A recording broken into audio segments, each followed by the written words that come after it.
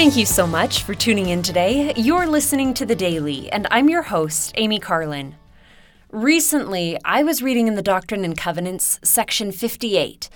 In verses 27 through 28, it says, "For behold, it is not meet that I should command in all things. For he that is compelled in all things, the same is a slothful and not a wise servant. Wherefore he receiveth no reward. Verily, I say, men should be anxiously engaged in a good cause, and do many things of their own free will, and bring to pass much righteousness. For the power is in them, wherein they are agents unto themselves. And inasmuch as men do good, they shall in no wise lose their reward." I was thinking about this and remembered something I've noticed in my own life lately. When I am busy doing good work, I am at my happiest. I'm less anxious. I'm less stressed, and I'm certainly not bored. Conversely, when I'm too busy or not busy enough, my stress levels go way, way up. It doesn't seem to matter what I'm busy with as long as it is a good thing and as long as I have a plan.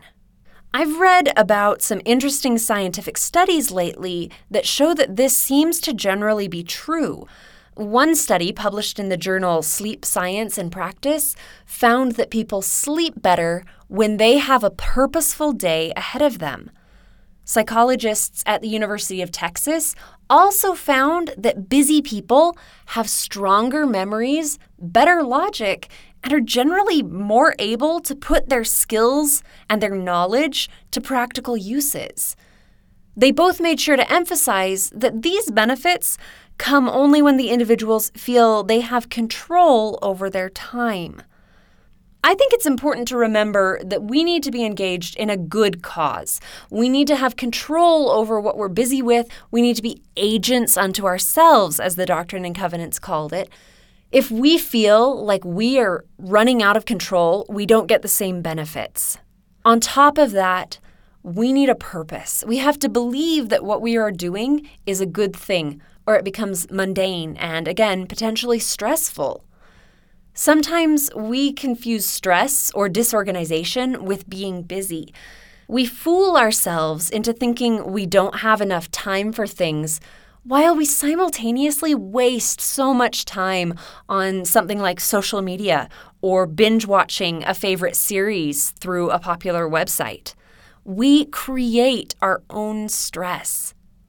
Let's remember instead to make use of the time that we are given. If our time feels too short, maybe we need to reevaluate what we're choosing to fill it with.